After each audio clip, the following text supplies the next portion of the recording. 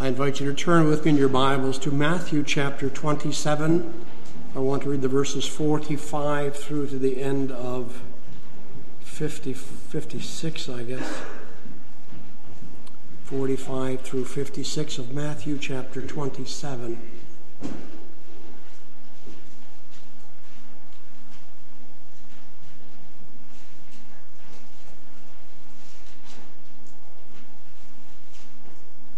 And here we hear the word of God as follows. Matthew 27, verse 45.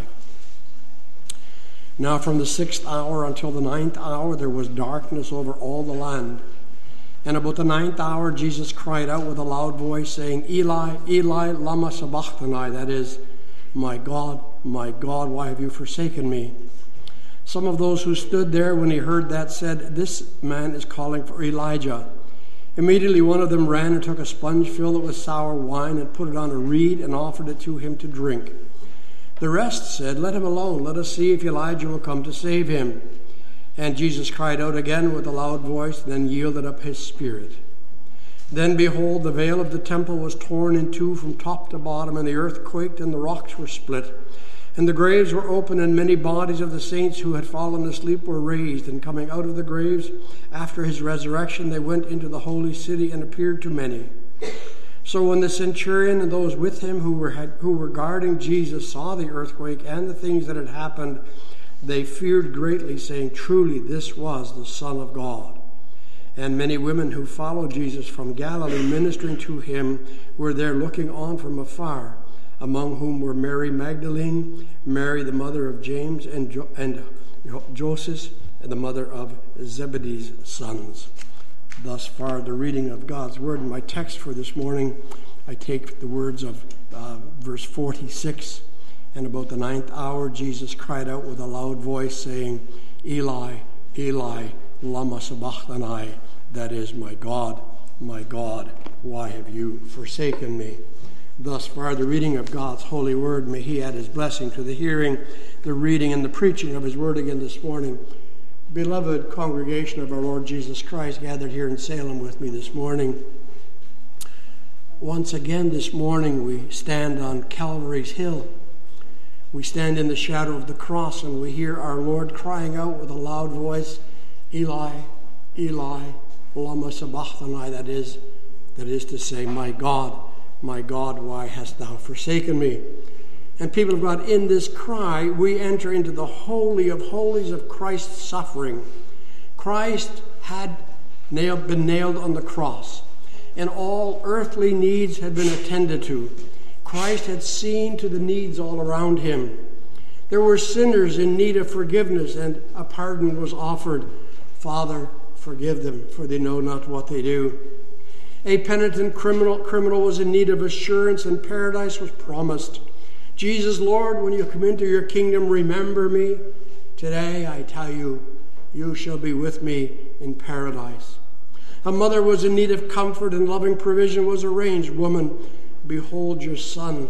And from that very hour, the disciple took her into his own home. And we've looked at all of those sayings so far. And all of this having been done, Jesus now advances further along that road of suffering. Deeper and deeper he goes into the valley of judgment.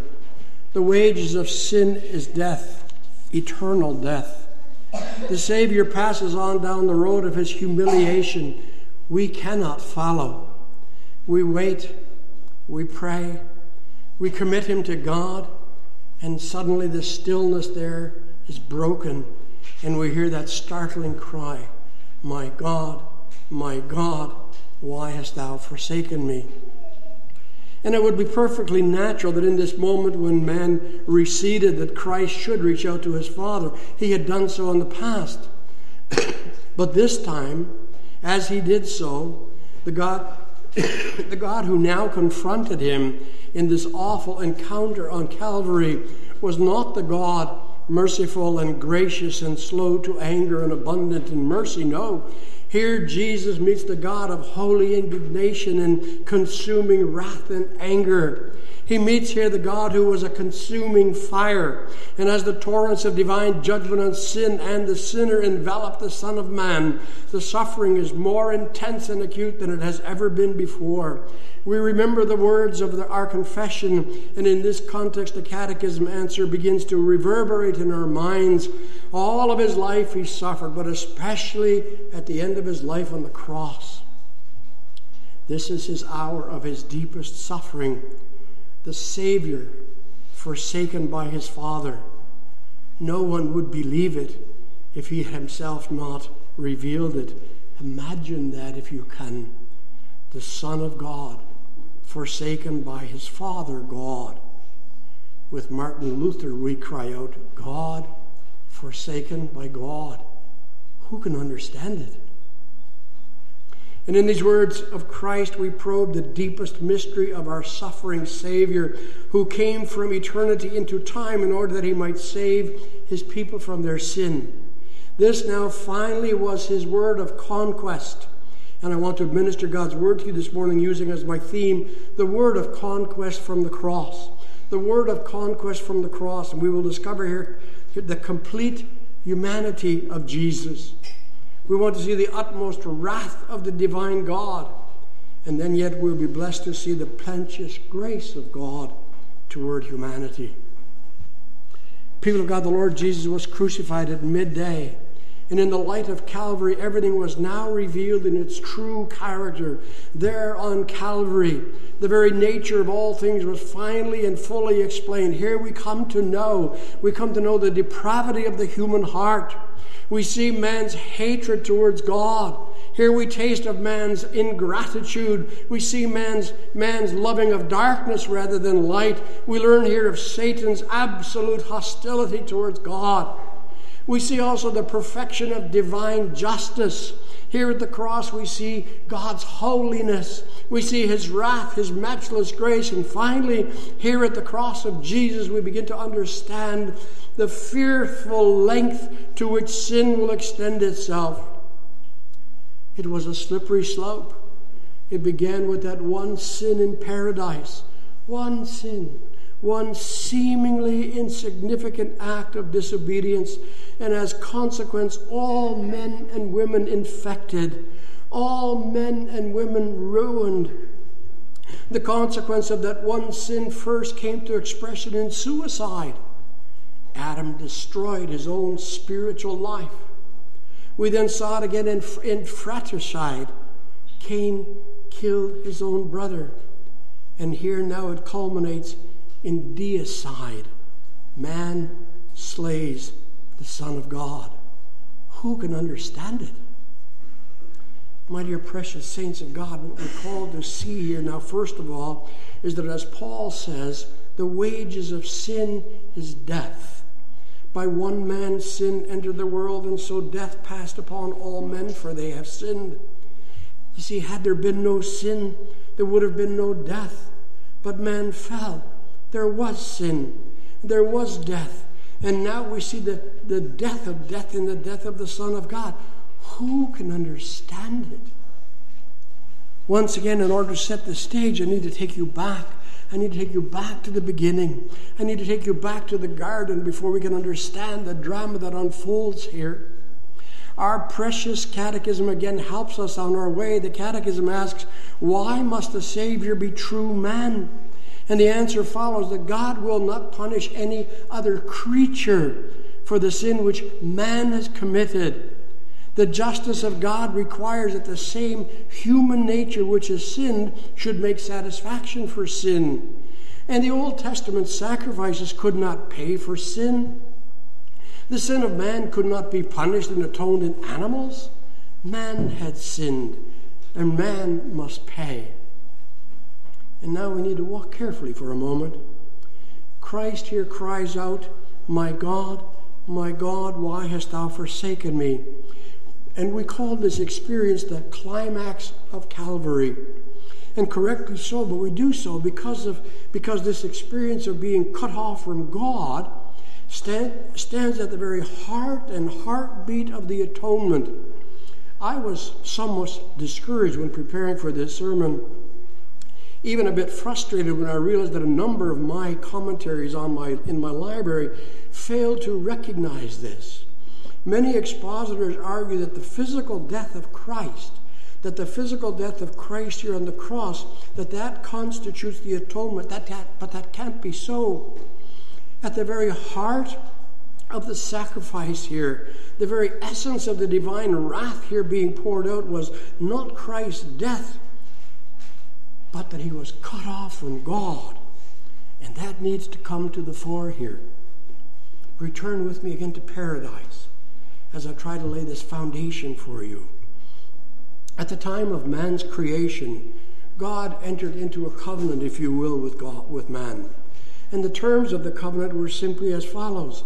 God said to Adam, if you live righteously before me, in other words, if you obey me, you will be granted immortality. You will live forever. But if you disobey, you will surely die. And at the heart of this covenant lay the very first and great commandment. What was required of Adam was to love God with all of his mind, with all of his soul, and with all of his strength. And if Adam did that, if Adam obeyed, he would thereby demonstrate his love to God. But if he disobeyed, he would thereby demonstrate his hatred for God. And you know the story. Adam sinned. He sinned against God. And God, being true to his word, pronounced his sentence. His penalty was, you shall surely die. God's word cannot fail. Adam would die. But death for Adam did not mean to him what it does for us today. Adam had never witnessed physical death. Adam had never even experienced sickness, and the concept of death as we know it was completely foreign to him. Adam lived in a world without a cemetery. He had never seen a funeral procession or a corpse. At the time of this sentence, Adam had not even yet seen a dead animal, let alone a dead body. The word death for Adam, excuse me. The word death for Adam did not bring with it the mental imagery that it does for us.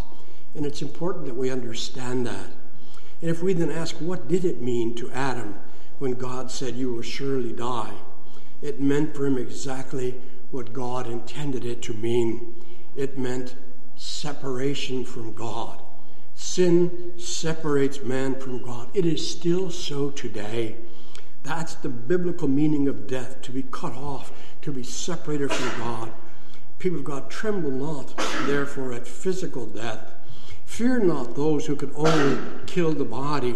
No, tremble before spiritual death, for it is to be cut off from God.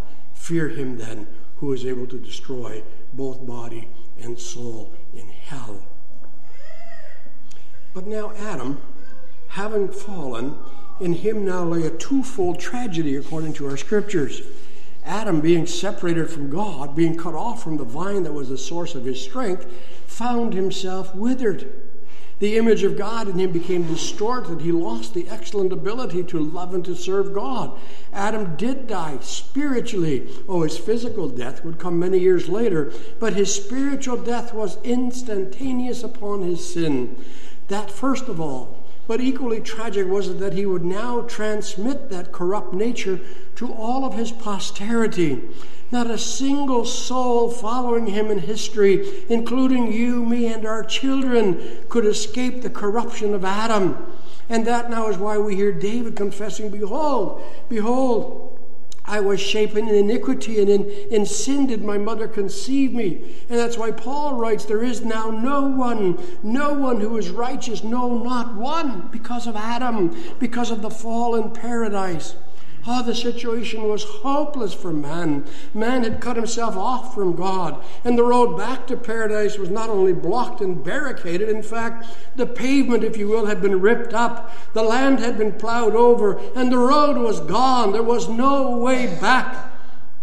Man and his posterity, including you and me and our children, had been banished from the garden, and the portals to Eden had been blocked and sealed. The angels stood guard at the gates, preventing man's return to paradise.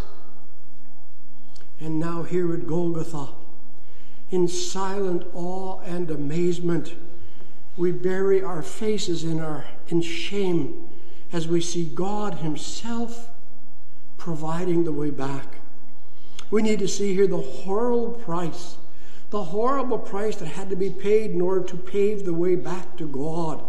God, through his own Son, did what man could no longer do. God would send his Son into the world to undo the damage done by the first Adam. It is therefore that he is called the second Adam, or as Paul says, the last Adam.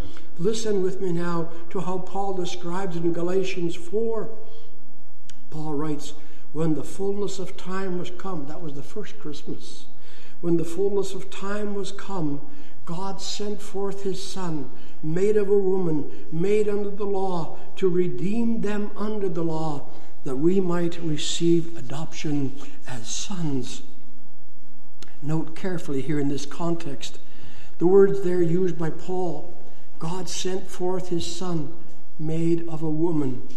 Oh, the pieces are slowly, I think, beginning to fit together. We know of that woman. She was the woman through which Jesus took human flesh and blood.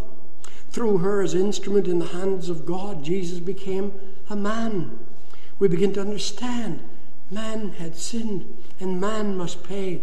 This now was the seed of the woman that would bruise the serpent's head. He had come in Jesus Christ. He would take his flesh and blood from the woman, the Virgin Mary. Having been born of the Virgin Mary, he remained what he was, very God of very God, but he now became what he was not. He became man. He was born man, like unto his brothers in all things, sin accepted.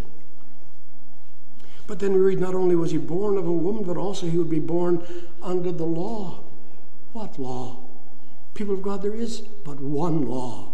You shall love the Lord your God with all your heart, with all your mind, with all your strength. In other words, now Christ, having been born under the law, now stands before the law of love for God in the same way as did Adam. And he stood there as a human. In all of his living now, he was to do what was originally required of Adam.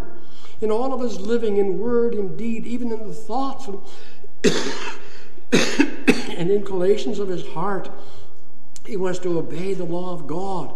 He was to love God above all. And that he did all of his life.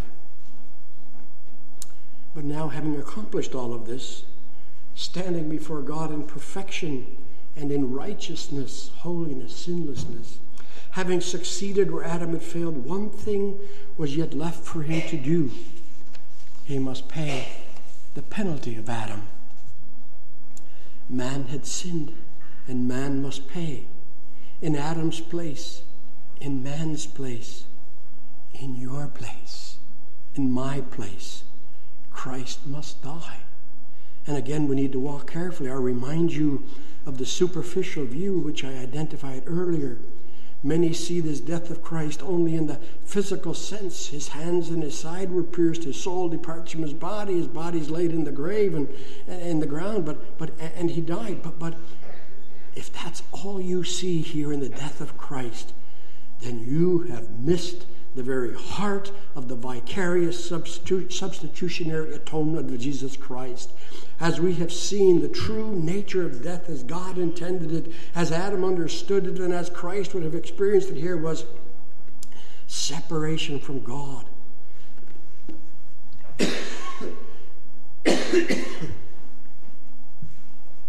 Separation from God. That is now what Christ experienced on the cross in our place. And that now is why we hear his cry, my God, why hast thou forsaken me? Man had sinned. Man must die. Man must be separated from God. Christ, as a man, stands in man's place and is cut off from God. My God, why hast thou forsaken me? The Father forsakes his Son in his greatest hour of need. Why was that now? We can hardly understand it. Just 4 days earlier, Jesus, being distressed because of the impending cross, had cried out to his Father at Gethsemane, and the Father had answered with words of comfort. And now, in the throes of utter desolation, Jesus again cries out, my God, why hast thou forsaken me?" And this time, it is only his own voice that echoes in his ears. There is no answer. God is silent. Why? The answer is found when we understand what is happening there on Calvary. The Apostle Paul points us the way. We hear Paul teach us, "For God has made him sin. God has made him sin who knew no sin, in order that we might be made righteous." My dear people of God, the one great all-inclusive doctrine taught us here is that Jesus became, hear me well, Jesus became everything we were in order that we might become everything that he is. Think of that with me for a moment. Jesus became everything that we were. The Son of God, who never committed any sin, who never permitted himself even a sinful thought, who always did the perfect will of the Father, who loved God always with all of his strength, his heart and mind, was now made not sinful. No, not simply. He wasn't simply made sinful, much more, infinitely more. He was made to be sin itself. Walk with me here. Try to imagine, if you can, if that's possible, try to imagine every sin that has ever been committed in the world being reduced into one nauseous mass. Think of every sinful deed you have committed and will yet commit in thought, in word, and in deed.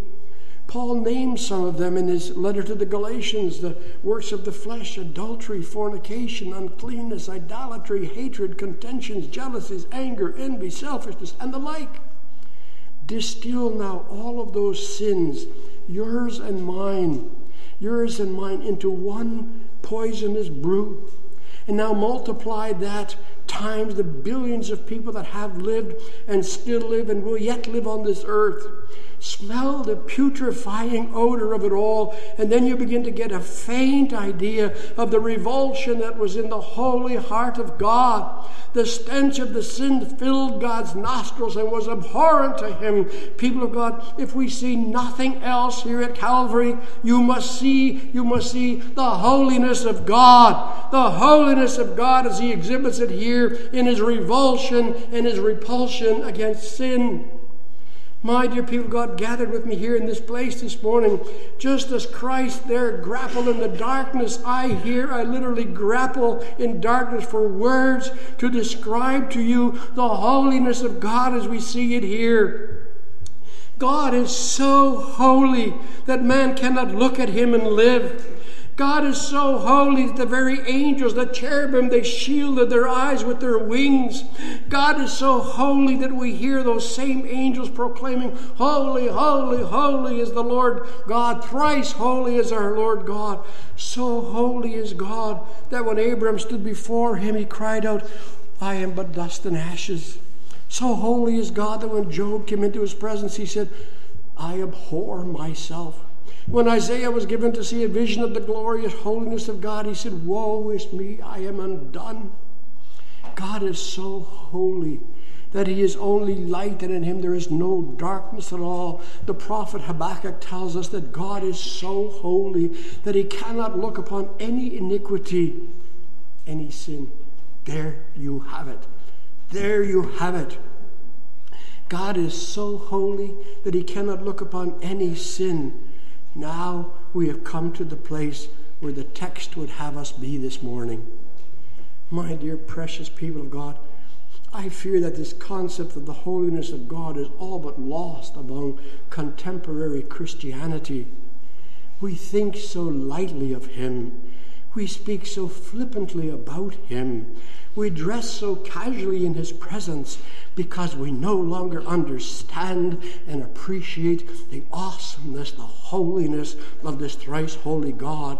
In this context, we need to understand that God is so holy that he cannot look upon any sin. He cannot stand any sin of any kind. His holy nature is of such a state that it is impossible for him to even look at sin, let alone tolerate it. And now here on Golgotha, that 1 square foot of ground on which the cross of Jesus stood was the most hated by God spot in the entire universe. All of the sin of the world was compressed and gathered up and laid upon the Christ on the cross. And all of God's pent-up anger against all sin of the world was poured out at that moment upon the Christ. God abandoned by God. Who can understand it, cries Luther? God turned his back on his Son. God abandoned him, and Christ, as Savior of the world, suffered the wrath of God alone. Understand this well with me now. It was because the Savior was bearing our sins, mine and yours, that the thrice holy God could not look at him. Because of our sin, my sin, your sin, because of our sin, God would not answer him. Because of our sin, because of my sin and yours, God would turn his face from Christ and God would forsake him. My God, why hast thou forsaken me? That was a question which no one standing around the cross could answer. It was a question which as yet none of the disciples would have been able to answer. It was a question that puzzled the angels in heaven. But the Lord Jesus had answer to his own question. His answer is found in Psalm 22. This psalm gives us a wonderful prophetic vision of the suffering Christ. It opens with uttering the very same words of Christ here cried on the cross. My God, why hast thou forsaken me? The psalm continues in the same vein with the same heartbreaking sobs until at verse 3 we hear the psalmist crying out, but you are what? You are holy. The psalmist cries not about the injustice of God. He laments not about having been abandoned by God. No, he acknowledges God's righteousness. At the cross, then, as nowhere else, we see the infinite magnitude of sin, and we see the justice and the holiness of God. Was the old world drowned with the flood because of sin? Were Sodom and Gomorrah destroyed by fire and brimstone because of godlessness? Were plagues sent upon Egypt, and was Pharaoh drowned along with all of his godless fighting men because of sin? Do you still think that the thrice holy God is a friendly, God-fatherly old soul who smiles at our indiscretions? You do? Do you really still believe? Do you believe that do you believe that heresy, that God hates sin but loves the sinner? You do? Then come with me and go to Golgotha. Stand there and think with me that God's own Son was made sin for us, and as consequence he was abandoned by God because he was laden with sin, your sin and mine. To say that God hates sin but loves the sinner is simply not true. God does hate sinners. You are not a God. You are not a God who delights in wickedness. Evil may not dwell with you. The boastful shall not stand before your eyes, for you hate all evildoers. Psalm 5. Or the Lord tests the righteous, but his soul hates the wicked and the one who loves violence. Psalm 11. And so it is just not true to give the impression that God doesn't hate sinners by saying he loves the sinner but hates the sin. He does hate sinners. His wrath is real. We need to be more careful with the cliches that we choose to use. People of God, because Jesus was now a sinner, God, because of his own holiness, could not even look at him. You cannot separate the sin from the sinner. God hates sin. And if God sees sin in you, God hates you. Your only hope is the cleansing power of that blood being spilled there on Golgotha's hill. My God, why hast thou forsaken me?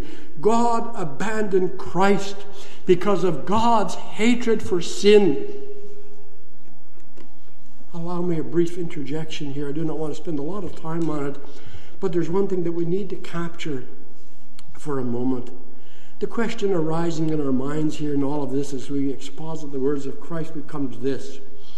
Why is it now that Christ cries, why? He says, why? Why hast thou forsaken me? Did Christ, being Christ, not know the answer? To answer that question, we need to ask and answer a prior question. We need to ask, how long would it be required of Christ to be obedient to God as a man? We know the answer. Of him it was required that he would be obedient, serving and trusting God until the bitter end. And we now see the sharp contrast between the words of Christ earlier and the words here on the cross. Formerly in John 11, Christ confesses that God hears him always. And now he cries, as we see in Psalm 22, I cry, but you do not hear me. Earlier he had said in John 8, the Father has not left me alone. Now he cries out, why have you forsaken me?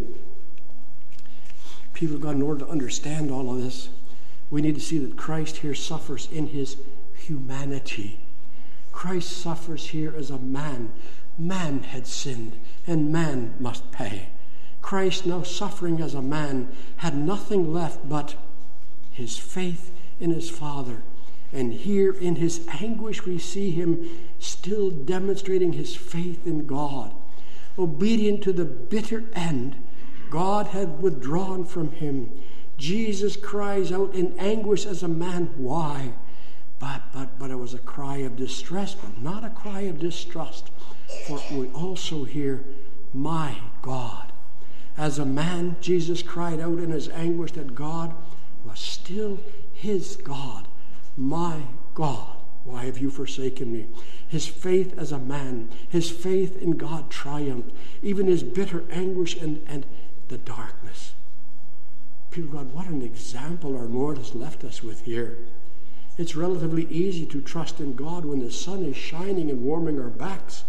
But the real test comes when all is darkness around us. And what we learn here is that a faith that does not trust God in adversity as well as in prosperity is not the faith of God's elect people. In order to have faith in which to die, we must also exhibit faith by which to live in all circumstances of our life, even when darkness envelops us and the raging storms threaten to consume us. Now finally, let us see here also amidst this darkness the great grace, compassion, and the love of God towards us. God is holy. God cannot look upon any sin. He is a just God. He hates sin and punishes where he finds it. But praise be to God. God is love as well. God delights in love and mercy. And therefore, because of his unfathomable love for us, God himself devised a way by which his justice might be met, and a way by which at the same time he could show his love and his mercy to fallen and condemned men and women such as ourselves. It was by way of substitution. It was by way of the vicarious atonement. It was by way of the just dying for the unjust. The Son of God was selected to be the substitute for you and for you and for you and for me. No other blood would do. The prophet Nahum asks the question, who can stand before God's indignation? Who can live before his fierce anger? And the question was answered in the person of the very Son of God. He alone could stand. Only he could bear the curse of God and rise victorious. Only the one who was no less than divine would do, or as the poet expressed it so poignantly, not what my hands have done can save my guilty soul. Not what my toiling flesh has borne can make my spirit whole. Not what I feel or do can give me peace with God. Not all the prayers and sighs and tears can bear my awful load. Thy grace alone, O God, to me can pardon speak.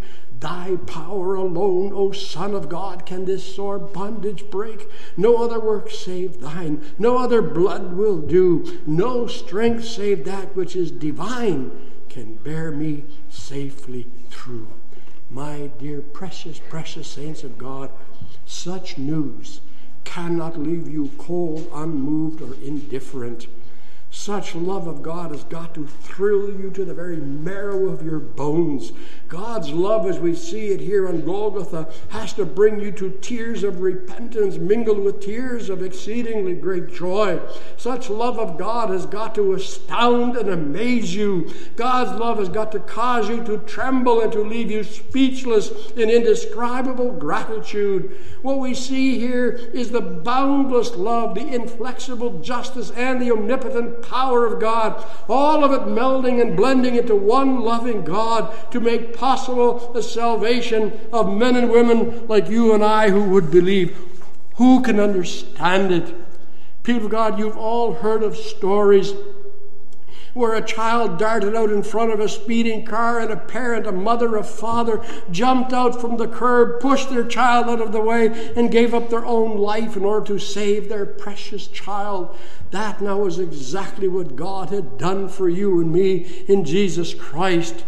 On that cross, Jesus threw himself in front of you and me to receive the blows of God's wrath and anger that would have been mine and yours.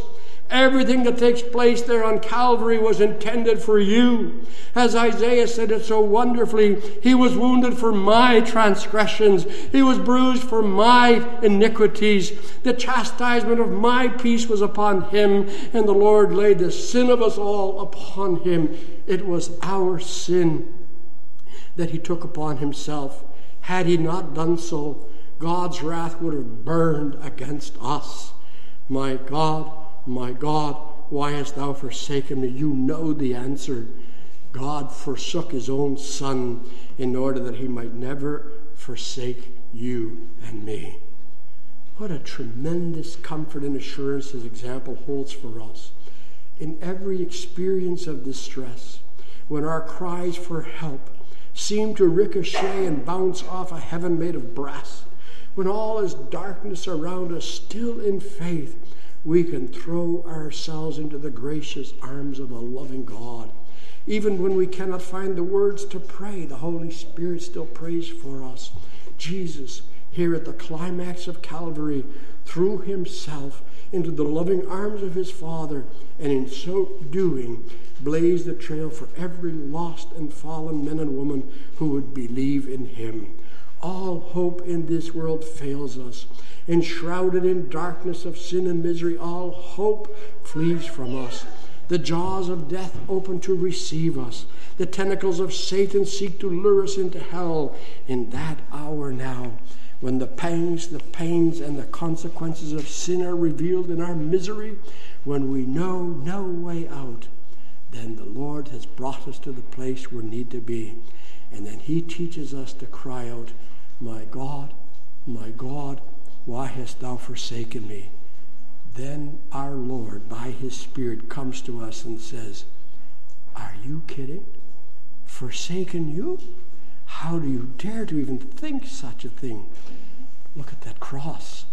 I have forsaken him in order that I would never forsake you. Oh no, says God in his word, I will never forsake you. In your place stood my Son. I have forsaken him in order that you might experience my love forever. Do you still doubt that? Then go to my word and listen carefully as you read. The Lord is merciful and gracious, slow to anger, plenteous in mercy. He will not always chide, neither will he keep his anger forever. He has not dealt with us according to our sins. He has not rewarded us according to our iniquities. Oh no, on him, on his own Son, he has laid the iniquity of us all. Therefore, as far as the east is from the west, so far has he removed our transgressions from us. Because the Son has cried out, my God, why hast thou forsaken me? You, through faith in him, might place your trust in him, in the assurance that a cry of God-forsakenness will never, ever be your cry. Shall we pray?